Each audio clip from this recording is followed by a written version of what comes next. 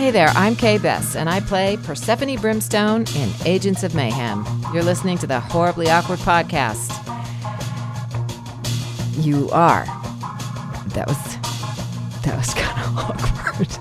Hey guys, this is Kritzia Bajos, and I'm here with Sean on the Horribly Awkward Podcast. He's not that awkward. This is Michael Ray Bauer. I'm a 90s star, but basically I'm a star. And you're listening to the Horribly Awkward Podcast. And it's actually pretty horribly awkward. Hey, this is Hannah Tell, the voice of Max in Life is Strange, and you're listening to the Horribly Awkward Podcast. It's so awkward. Hey, Scott. Hey, what's up, Sean? I almost called you Chris. Did you get the script for the intro of the podcast? Chris was in there. Not. That's why you call me Chris, because it's in there. Is that what it was? Yeah. Does he have a belly laugh in there? Yeah. You got the script, Alyssa? Yep, got the script. Can you read that part right there? The hey, Norma. Hey, Norma, give us a horribly awkward. No. Look, it's right there in parentheses. It says with enthusiasm. Okay. It's in all caps. Come on. Okay, I can do it again. Hey, Norma, give us a horribly awkward.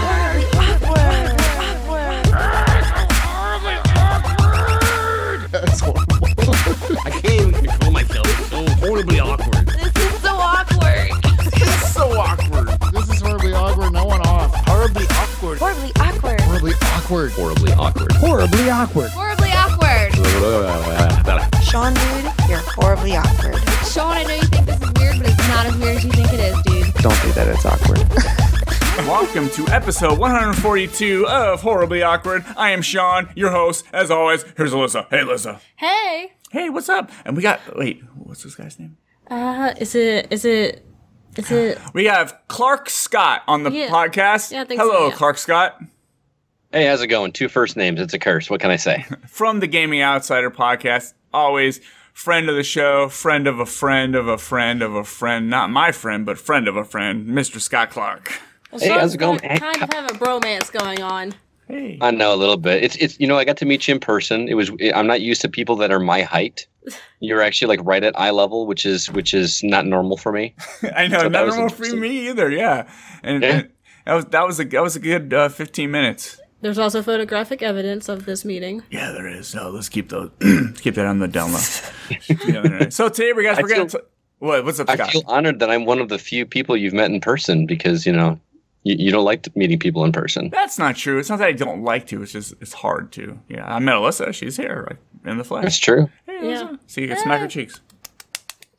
So you guys, today this is gonna be a quick podcast, real quick with Scott and Alyssa. We played a game called The Gardens Between, made by the Voxel Agents. The Voxel Agents. Voxel Agents. And after this podcast, we do have an interview with the level designer and executive producer, Simon Jocelyn. So stick around to the end and listen to that. Really cool to hear stuff from him about how the game was created and their ideas behind it and just the details that goes into making a game like this. Plus, I mean, Yeah, it you was like Australian genuine guy, accents, too. Yeah, in our email, big shout out to Simon. He says he called me mate, so that was awesome. I'll be You on liked his soon, accent, mate. Alyssa? Yeah. What? You liked his accent? I like all accents besides Southern accents, which is what I have. And I like Southern accents, so that's pretty awesome. So, anyways, Well, that worked out well for you. yeah, let's talk about the game, Scott. Let's do it, man. How would you describe this game? This is how I describe it. A rotating island, memory, and time manipulating puzzle game. Oh, look at that. You had to read it, though. I could see you looking down at I your wrote notes. it He has down. it written down. The way that I describe it, this is a very difficult game to express of like what it is because it's so unique and so different from anything I've ever played. The way that I described it on my podcast was it's a combination of Braid meets Fez That's what I meets was thinking. Brothers: A Tale of Two Sons. Yeah, I haven't played any of those games. I feel like I should play them I've played all of them. You've got the time manipulation with Braid. Mm-hmm. You've got the rotating islands of Fez, and you've got the communication of story without a single word of dialogue. And you kind of take all those and shake them up in a container, and out comes Gardens Between, which is just a delightfully charming game. And also, sorry to Kane Scott. I was just going to mention the unique controls also kind of remind me of others. They're not the same. It's just kind of like.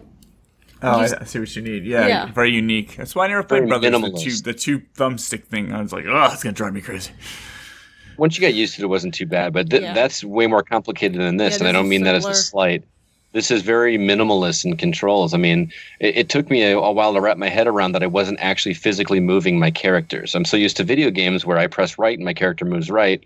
I press left and my character moves left. It doesn't work like that. You actually are. Your characters are on a predetermined path. And you basically are moving forward and backward through time, and then you're manipulating with things in the environment to make that path different. It's almost like those old ROB games on the NES where you had the robot that would have to manipulate things for you to move through the environment, but you were doing it all instead of the robot doing it for you. It's super clever.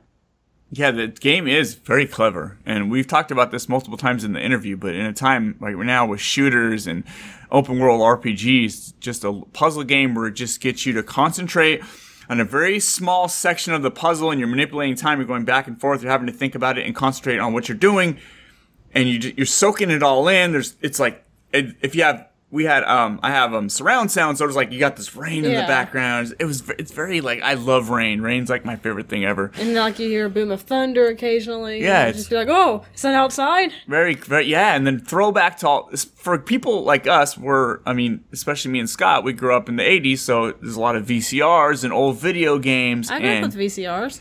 Did you have VCRs? Yeah. You're born in like, what, 2000? 1992, geez. Okay.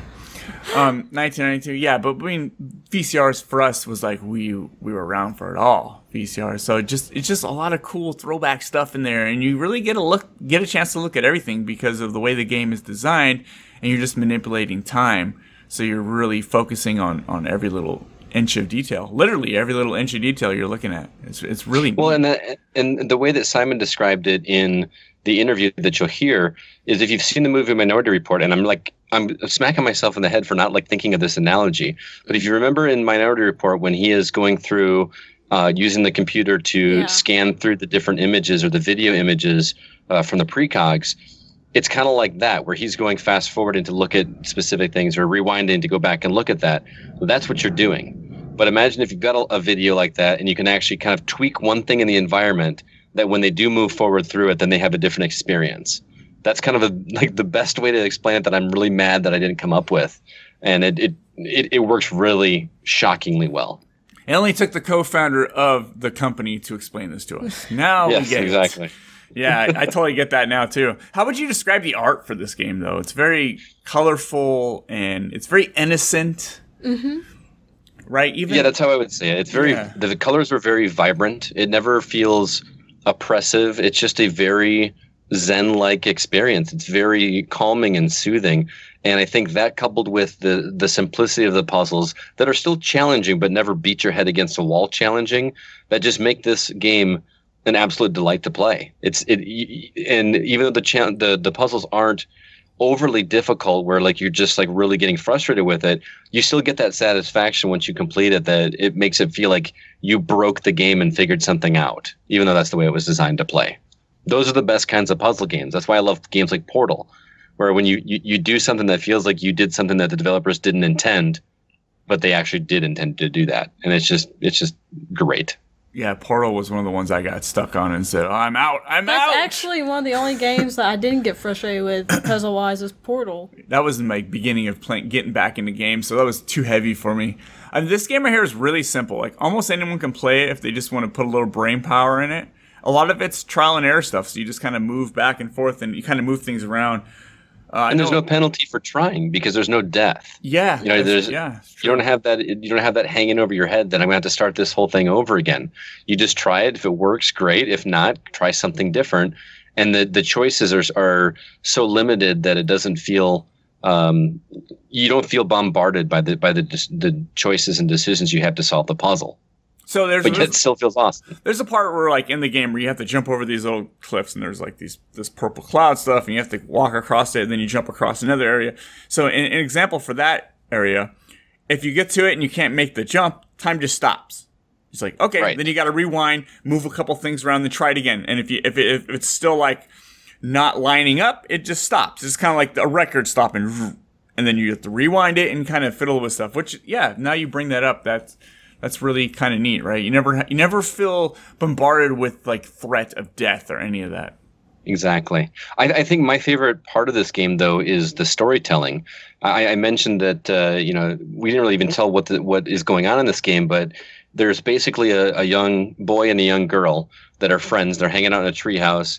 Lightning strikes the treehouse, and they wake up on these little islands that all have something to do with being a kid. Like one island is themed after video games. One is themed after old school technology, like a dot matrix printer and dial tone, or those old push button telephones, and there's another one that's like going to the beach. There's one that's going to a museum, and every level ends with this boy and this girl kind of creating a little constellation of the two of them just hanging out, doing whatever activity that they just finished doing. So the whole game feels like they're experiencing all these memories that they had together growing up as children. And there's just this innocent beauty to what they're doing. And they never speak a single word to each other the entire time. It's just fascinating that these guys were able to pull off this kind of emotion and pull up my heartstrings with the finale of this game in number one, a very short amount of time, but with no text, no speaking, just these two characters looking at each other and encouraging each other along the way. Yeah, so I mean, the whole game took me about 3.5 hours. I'm gonna guess. Yeah. About 3.5 hours, and there was a moment at the end where it was getting a little tricky. I couldn't figure out what to do, and Alyssa looked up what to do, and then she told me, "So, do you want to know?" And I'm like, "Sure, you already looked it up." And I kind of wish I didn't, because it was right at the very end. It was like the very last thing you do, and I'm like, I could have got through this game looking up nothing. Alyssa! He'd been stuck on it for like 30, 45 minutes, though. It wasn't that long. It was like 3 or 4 minutes. No, it wasn't. You're talking about right after the lightning bolt? Because that moment was freaking awesome. Yeah, right after that, where you have to, there's a hose, and you have to like use the hose, and that little part right there, which I was just moving too fast over that section.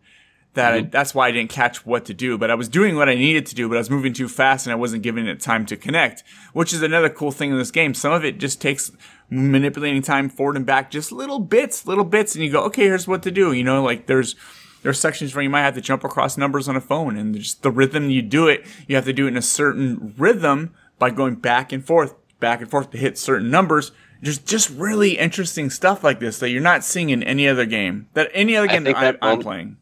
I think that moment was my greatest aha moment in the game, the telephone section, because there's something that you have to know from the end of the level that you have to bring back with you to the beginning of the level.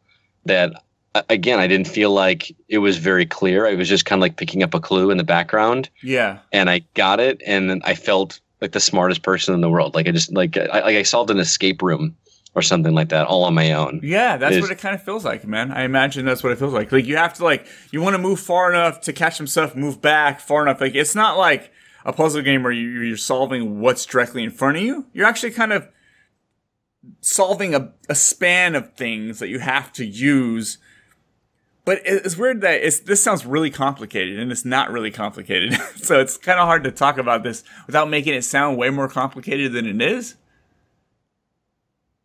But it's perfect for my little brain. It's deceptively simple. Yeah, I mean, if I went back in there right now and did all the puzzles again, I'd get through it a little bit quicker. But there's still some spots that I'd have to work through. Right. Like, I wouldn't be able to just go, okay, I know exactly what to do. Because you have to kind of work through it by going back and forth, back and forth. You might have to grab something. You might have to grab this light that when you're holding the light, it makes this purple cloud of smoke disappear, right? You might be going through it, but it's bringing you down a different path. And you're like, okay, I don't need to go down that path. So you have to go back up, get rid of the light so you can walk across the purple path. And then you got one character who can move this light thing. It's like a little lantern. When you have the light, that does certain stuff. And then the other character, that's the girl that does that. Then you have the boy, the boy character who pulls the levers and does all that stuff. So everything has to be very precise. Like, you have to put the characters in very specific spots to do these things. So that's what's really neat about the game. I agree. It's like setting up the sequence of events and then watching it happen, and all you're doing is pressing forward. But it feels satisfying seeing it happen. Yeah, very much. I mean, you can watch Alyssa. We passed the control back and forth. She got stuck, a little frustrated in spots because puzzle games are a little frustrating for her. But Yeah. Unless it's Portal. unless it's Portal. But I mean, I worked through them and I got through it, and she sat there and enjoyed the game just watching it. So you can hang out with family where they can go back, Yeah. pull that lever. They can have fun watching you try to solve this puzzle, which is like we were trying to say. It's very simple in a way, but it's also complicated enough where it takes a little brain power. And it's Right. safe to play around kids, too, because, again, there's no spoken dialogue, there's no text or anything, there's no acts of violence or anything like that. So, I mean, you can have kids around you watching you play it. Yeah, exactly. Yeah, I mean, kids I think would like it. And they'd probably be like, oh, look, mom or dad or my older brother or sister, they're playing a game and I can watch them play.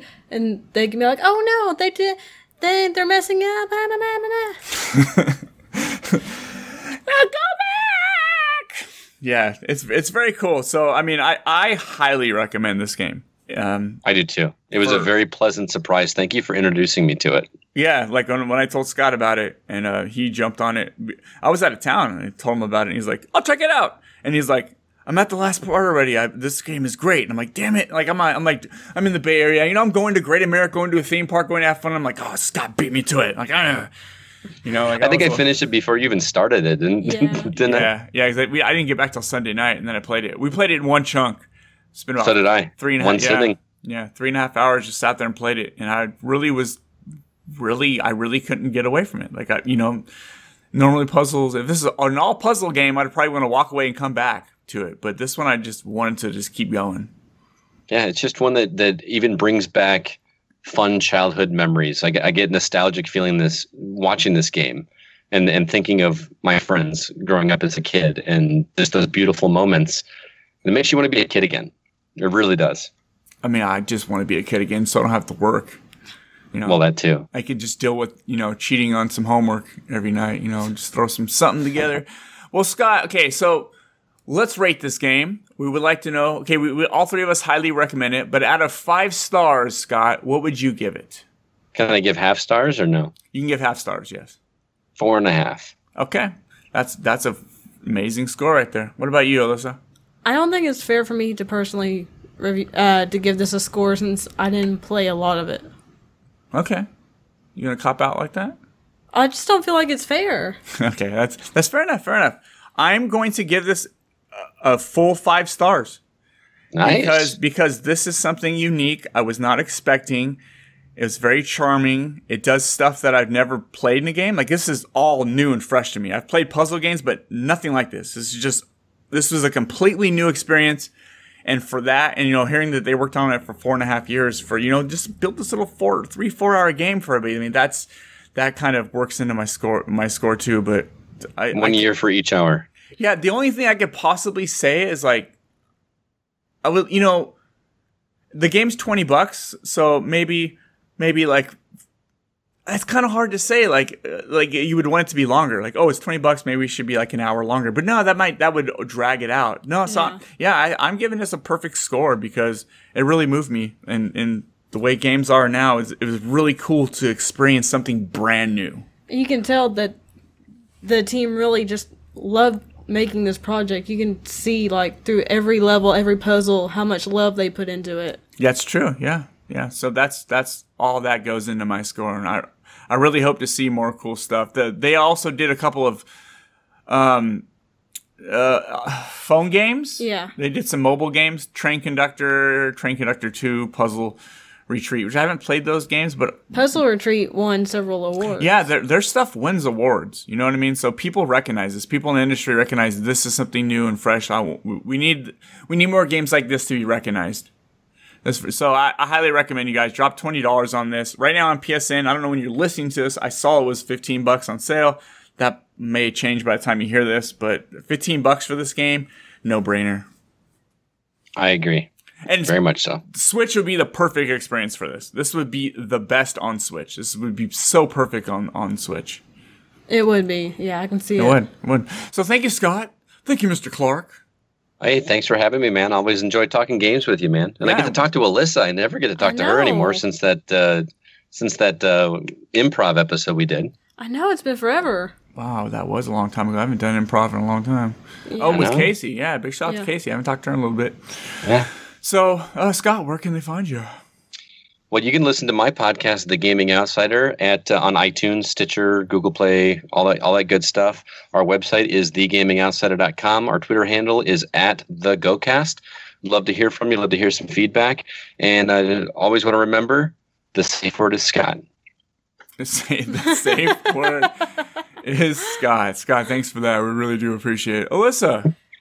I have a YouTube channel, youtube.com/UnchartedGirl88. I would love if you would become a part of the Oddcat family because, YouTube's going a little downhill at the moment. So I would really love that. If you'd like to check out my blog where I review books and movies and games, you can find that at alleycatgeekery.com. That's ALYCATGEEKERY.com. If you want to follow me on Twitter, it's at Lissarie, LISSARIE. Instagram at It's Alyssa White. And yeah, that's pretty much everywhere you can find me. And if you want to add me on PlayStation or Xbox, contact me through social media. Right on. You guys can find me on Twitter at awkward_podcast. My personal Twitter account is at They Call Me Imes. If you guys want to play some video games with me, hit me up. They Call Me Imes. That's my gamer tag. Ooh, put it right on the podcast because I'm cooler than you. You guys, thank you. I'm going to put all the info for the Voxel agents and all that in the description. So be sure to follow them too on Twitter as well. And, keep an eye on them because I feel like there's going to be cool stuff coming. Right. They're getting so many awards and recognition for this little game that it's really cool to see that. And they deserve it. Yeah, definitely deserve it. Thanks, Scott. Thank you, man. Have a good one. So right now we have Mr. Simon Jocelyn, who is the level designer and executive producer of The Gardens Between, on the line. Hey, how you doing, Simon? Hi there. I'm doing pretty good. Yeah, so you're nice to be here. You're from Australia, but you're in Canada right now? That's correct, yeah. Our studio is based in Melbourne, Australia, down the south, and I'm currently over visiting family, visiting my grandmother in Canada. Oh, sweet. It's cool you can do like PR stuff, from a different country, right? That's awesome. Yeah. It's actually handy having teammates across different parts of the world because it's kind of like the office never shuts. That's awesome. It's really handy with like all the social media stuff that's happening to be able to like be across all the time zones. Yeah, I've been noticing The Gardens Between is getting a lot of buzz right now, and that's how I kind of ran across it on summer. I ran across it. It just seemed like, I think it was on the Switch eShop actually, and then Switch. Yeah, you see all the little tags for like nominations and stuff. So I was like, okay, if it's got a cool looking art cover like that, I got to check this out. Then I go on I actually went on YouTube and I watched the Giant Bomb did a like quick look, and I was like, okay, this is interesting. This is fresh. I have to check this out. So immediately I did that. Right. And I told Scott about it, and Scott, like, before I even got a chance to play it, Scott beat it, like, fast. He's like, dude, I think I'm on the last section right now. I love it. So, yeah. Excellent. Well, that's good to hear that you found it through that first little banner, because there was lots of consternation in the team about whether to put the laurels on there or whether to leave it nice and clean and austere and, like, minimal, like the game itself. It's like, I don't know. Dude. But, it's kind of, like, caught your attention, so maybe it's working. It did, yeah. It's beautiful. Yeah, the artwork is beautiful, and it's clickbait, Simon. It just pulled me in, like, I got to check it out, and it worked. It absolutely worked. So I got to say, you guys won it also for like most innovative title at Gamescom 2018. Yeah, that was quite a surprise. I was just standing there at the booth talking people through the game, and I see this huge camera on someone's shoulder rock up with a bunch of gigantic microphones and like a whole team of people. And I was like, hi, can I help? What's going on here? And they're like, you won an award.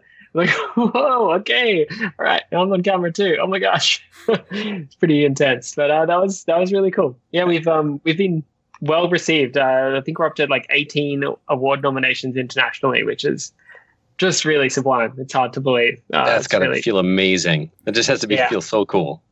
Yeah, totally. Well, congratulations, man, and thanks for chatting with us about this. I didn't even hear about your game until Sean mentioned it, and he described it, and I just immediately checked it out, and I'm thoroughly impressed with what I played.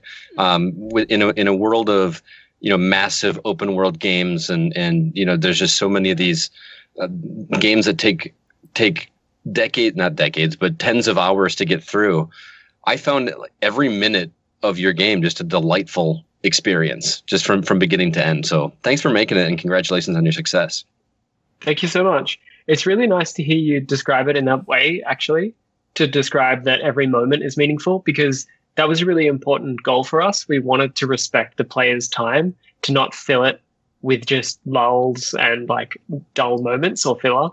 And so in that way, we've like in the game, you're able to inspect every single second so at such a fine level of detail, and move the animations like so slowly and really see everything we built. It's all about that detail, and for us, we wanted to make every moment really impactful and meaningful. So that's awesome to have that reflected back at us, because that was a huge goal for us. Yeah, lots of 80s throwbacks, like the VCR tapes and the video games and the keyboard stuff. The dot matrix printer, I think that was my favorite moment, actually. That was great. Awesome. The problem here is how many kids actually know what a VHS is. Right. I know, right? I teach 4th grade here in Illinois, and I was having a conversation with my students about that today. I said, back in the day, I used to record movies off of TV with something called a VCR, and some of them looked at me like, huh? Why didn't you just DVR it, Mr. Clark? So Yeah. Why don't you just stream it? Exactly. You're crazy. Tell me about streaming in 1987. I'd have been like, what? Yeah, totally. That's back when TVs were like 20 times thicker. Yeah. Right. Remember a 32-inch TV? Like, you couldn't carry that thing up to an upstairs apartment. You need like 3 people. Now, a 32-inch TV, you just like put it between your arms. Like it's so easy. Like, you do a 65-inch, no problem, right? Just palm it with one hand, carry it under your arm. Yeah. So, like, where'd you guys get the idea for this game? I find it really interesting because, like Scott was saying, in a world full of all like Fortnite's the big thing right now. Everyone just wants to shoot each other up, and then you got something like this. Like, let's just take our time and work through it. I really enjoyed it. Alyssa got a little frustrated at points. She's like, "Oh, I can't do it," and gave me the control. And I'm like, "I'll figure it out. Don't worry, I'll figure it out."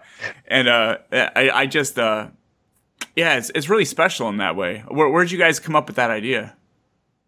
Thank you. It all started back in 2011, actually.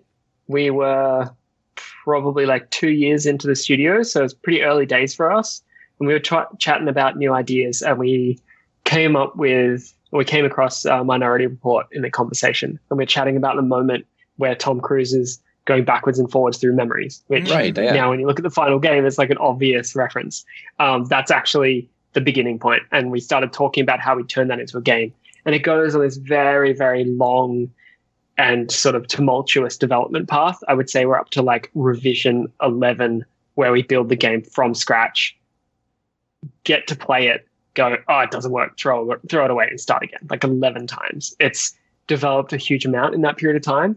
And along the way, I guess we've learned a lot more about what's working about it, what's really cool, and what also doesn't work about it.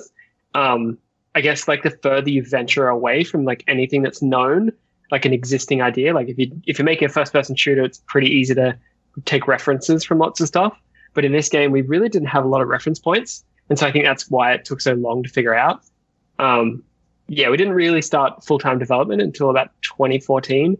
And like a really important thing to us was finding stories that are quite easy for everyone to relate to. So like childhood memories is a perfect example of something that we all kind of share in common. There's many common stories that we've all had. And as the team discussed childhood memories, many common themes came up, like being naughty, breaking, like going into the drains behind the house and thinking you're like, in the most dangerous land ever possible. Stuff like that, like playing board games and playing computer games in the lounge room on a rainy day. So yeah, that's it had a long evolution, I guess. I think that's one of my favorite aspects of this game is the storytelling. And your storytelling in this game is it's very simple, and I mean that in a good way. And it's touching. We're not going to spoil what happens at the end of the game here, but it resonated with me. And I want to know how you came up with this and how you were able to orchestrate this, because you tell such a great story without a single line of dialogue. You're basically having these two characters communicate through emotes, and that's it. And you succeeded in that. How did you come up with that idea? And can you tell me about that process and how difficult or easy it was to do that without text or dialogue? Yeah, look, great question. It was an important goal for the team from the early days.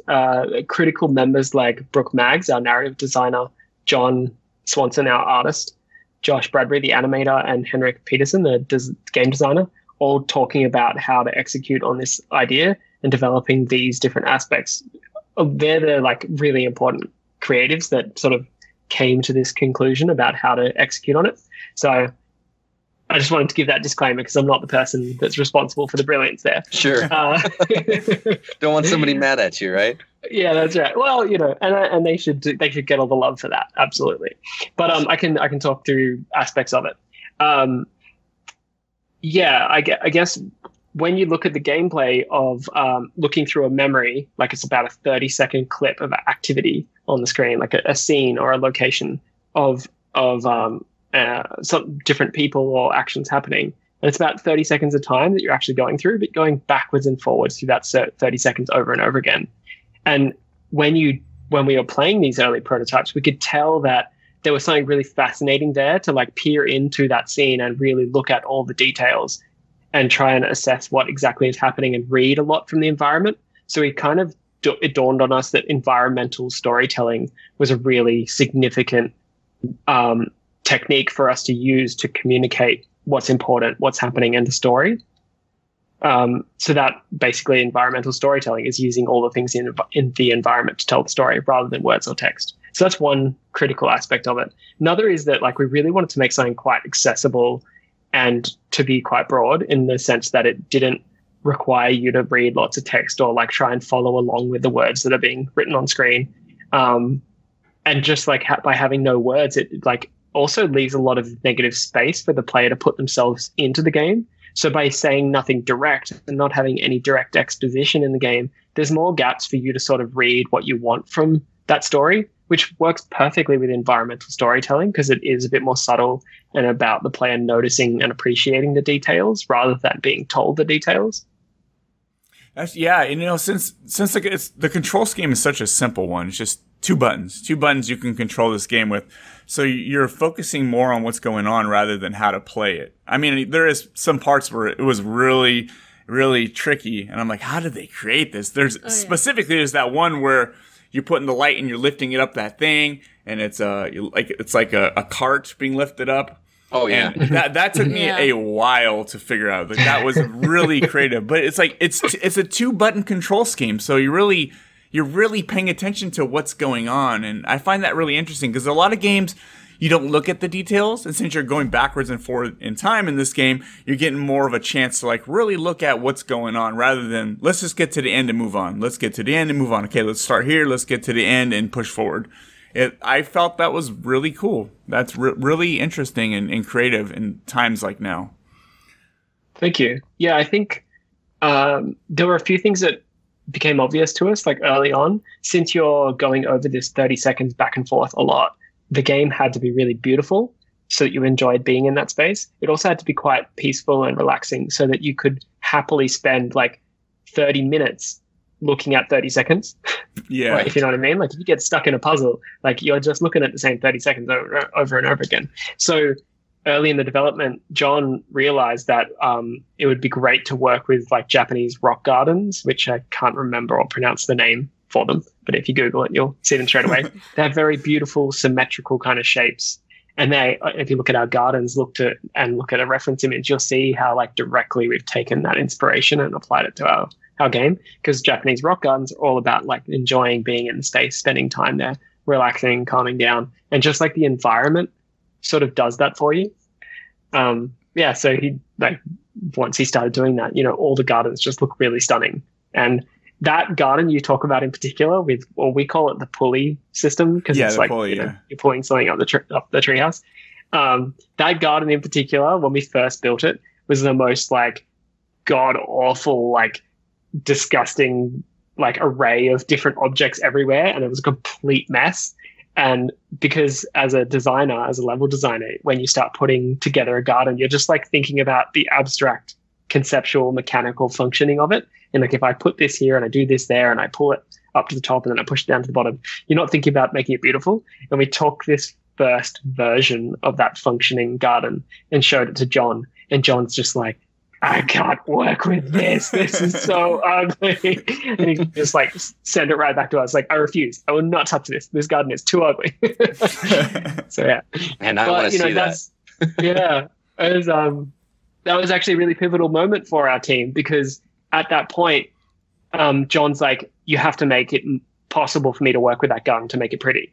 And we're like, we're level designers. We have no talent at making things pretty. Like, that's just not something I can do. You say make it pretty. I'm like, how? What would I possibly do to make this garden pretty? And at that point, after much tense discussion, he realized that he needed to sort of like put his thoughts on paper. And that's the first time he actually documented and told me about the Japanese rock garden technique. And he documented the whole process, and like, here's symmetry and here's how you lay things out. And this is what Japanese rock gardens do. And he gave me this piece of paper of like basically a cheat sheet of how to make a garden pretty. And it was like this really important moment in the team where like he was forced to sort of get the ideas out of his head and put it on paper. And suddenly it was like, oh, okay, I can work with this. Yeah, I can, and then second, third version finally got to him, and he's like, yeah, okay, cool. I can make this pretty. I imagine like building a puzzle game, it can get a little overwhelming probably if you just put the first version out. You got to look at it from like, okay, if somebody's playing this game, how difficult is this going to be? Because some of it was really tricky, but I got through it because I was interested enough to get through it. A lot of puzzle games, when I play them, I get stuck and I go straight to YouTube, and I'm just like, all right, how do I get through this? I need to get through it now. Most puzzle games Sean plays. Most of them, yeah. I didn't do this all the way until the very last bit. I was a little stuck, and Alyssa like looked at. I didn't ask her to. She's like, "This is how you do it. Do you want me to tell you?" And I'm like, "All right." And it had to do with the hose. There's a hose, and there's a thing, and yeah. But up to that point, I didn't look at anything. I actually just enjoyed just working my way through it. It's really cool, especially that part, like the level Scott's talking about with the typewriter, and you got to go back and forth. There's a little section you go back and forth, and I thought that was really cool to figure that out on my own. I was really proud of myself, man. I was like, I was super proud of myself. Nice. Every time I'd pass a puzzle to Alyssa, would pat me in the back like, you did it. I think that's the beauty of this game. I think that's the beauty of this game, is that, like Sean mentioned at the top of this discussion, that the control scheme is very simple. So I feel like you're not racking your brain to try to solve a puzzle. And I don't mean that in a bad way. I mean that in a very good way, because it feels like you have designed this game to be a Zen-like experience. You don't want someone getting a headache to solve these puzzles, but you and your team have brilliantly put together these puzzles that, even though they're not overly complex, like a Myst game or something like that, you still get that dopamine rush of accomplishment when you do it. And I think it's just fantastic. Thank you. I guess I can add some comments to that. In terms of making the puzzles possible for everyone, but also like challenging enough so that they are actually a puzzle. It's such a tricky balance. And we kind of joke that if you think about puzzle games on the spectrum of or puzzle adventure games on the spectrum of like The Witness and Journey, we're kind of probably a little bit closer towards Journey from the center point rather than being like hardcore puzzle. And it was important to us that we were on that side of the spectrum a little bit, because we have a really strong and important story that we wanted to tell. We want every player to be able to experience and complete the story, since the story to us is really significant and like a big part of the meaning and the reason why you would play the game. Like a strong message to tell, I guess. So yeah, we did want to make it possible, but then also finding that balance is so tricky. And like often in the garden, because it's all about details, it's all about like what the character's looking at or what framing the camera has. Is the object close to the camera or far? Is it like nicely framed by the objects around it? We could really draw your eye, on aggregate, we can draw the player's eye towards certain points with the way we frame and compose things. And it's just all tweaking. Like the game is basically atrocious and not fun at all for about 85% of development. And then you finally get all the details about right, and it finally comes together. And that's why it makes it such a difficult game to make, because as a designer, you have to have so much faith in your design, because you know that you're going to put the team through like 8 weeks of grueling work to get 85% done. No one is having any fun. It's not a good game. It's not fun at all through that 85%. And then finally, it comes together and all the details fit, the animation, the art, the story, the like characters, where they're looking, the composition, the layout, like all of it comes together finally into this beautiful package, and it has to unify to be fun. And that is why it's so hard to make. It's unbelievably hard. I imagine that's such a tricky balance, right? Because if I get stuck in puzzle games, I give up and I'm just like frustrated. But this one was somehow just kept me like wanting to just keep doing it. Like I had no problem. I didn't. Alyssa, on the other hand, you know, she's like, I'm gonna go in the bathroom. I'm gonna go punch the mirror. And I'm like, all right, I'll figure it out. And I enjoyed it. It was really good. Really good. Alyssa, did you want to let me know what you think with your own words? I thought it was a really beautiful game. I'm just not very good at puzzles in general. And I'm very impatient. So...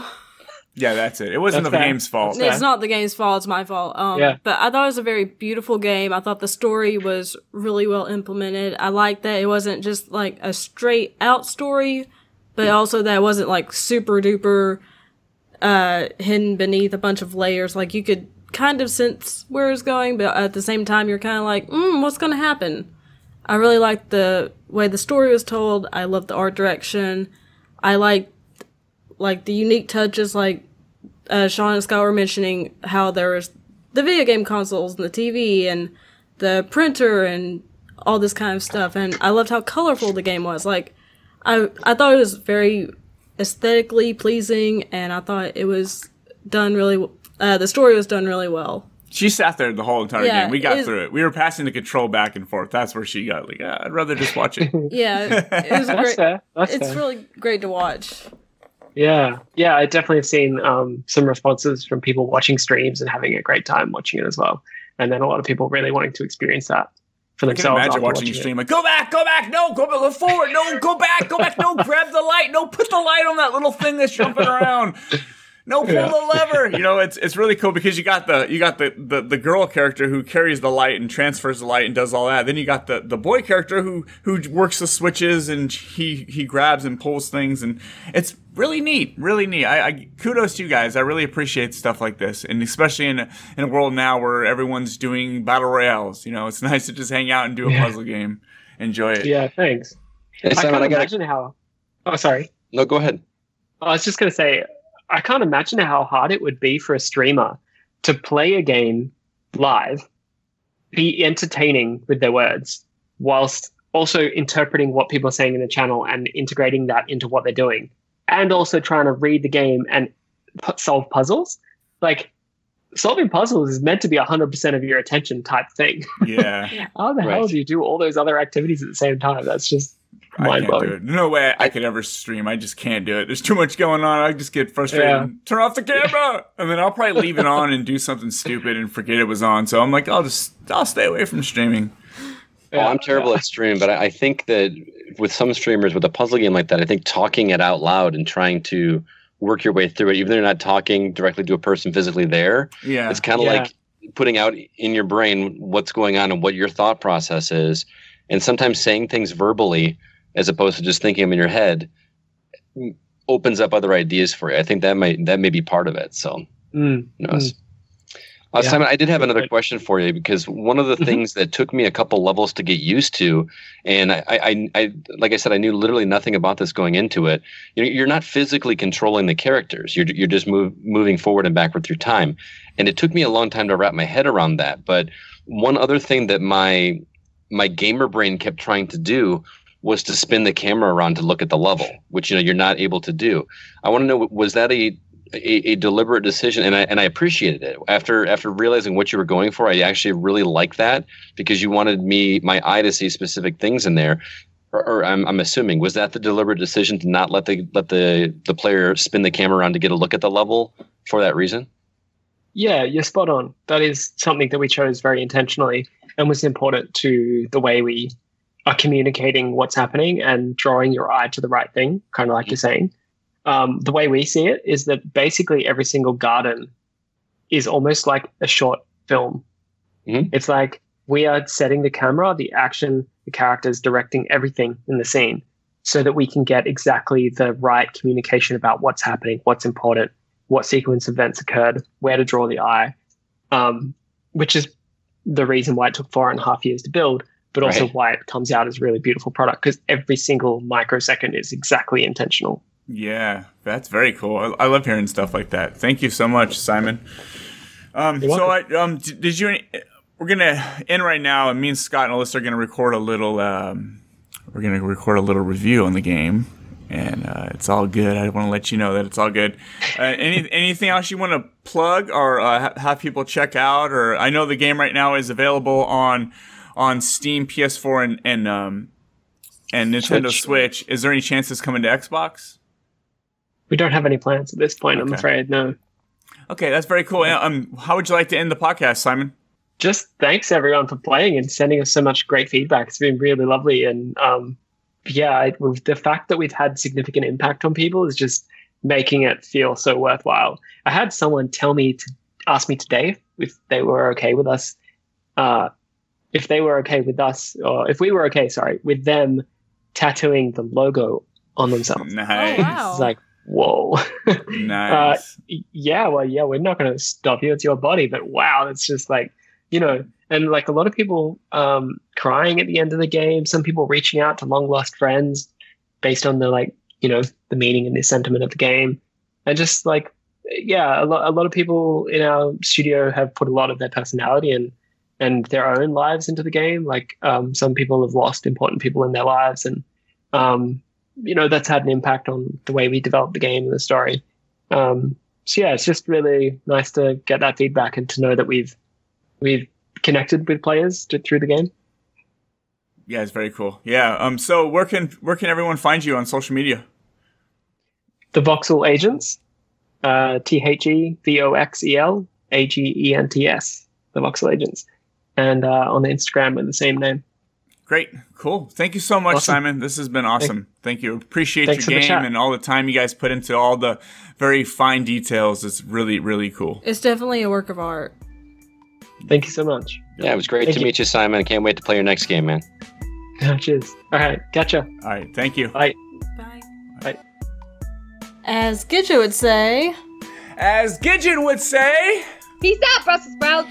Hey, it's the S to the M and the L to the Isa. Slammer Games in the house, so drop your and listen. Pour with glee, backward cock flash. Merrily sock, bird telecast. Destiny doctor downcast. Carelessly squandered lamb. Heavenly slaughtered broadcast. It's the Horribly Awkward Podcast. It says right there in parentheses, with enthusiasm. Dude, that cracked me up so hard. It's so funny. It says right there in parentheses, with enthusiasm. Ah, that was fun. it was fun. Yeah, that's a Horribly Awkward show.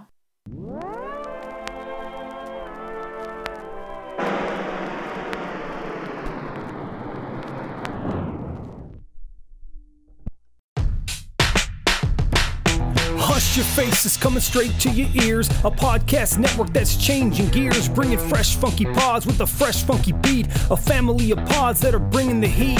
There ain't no stopping us. Keep coming back to us, sick ass pods that'll make you hush. www. Hush Your Face. www. Hush Your Face. www. HushYourFace.com.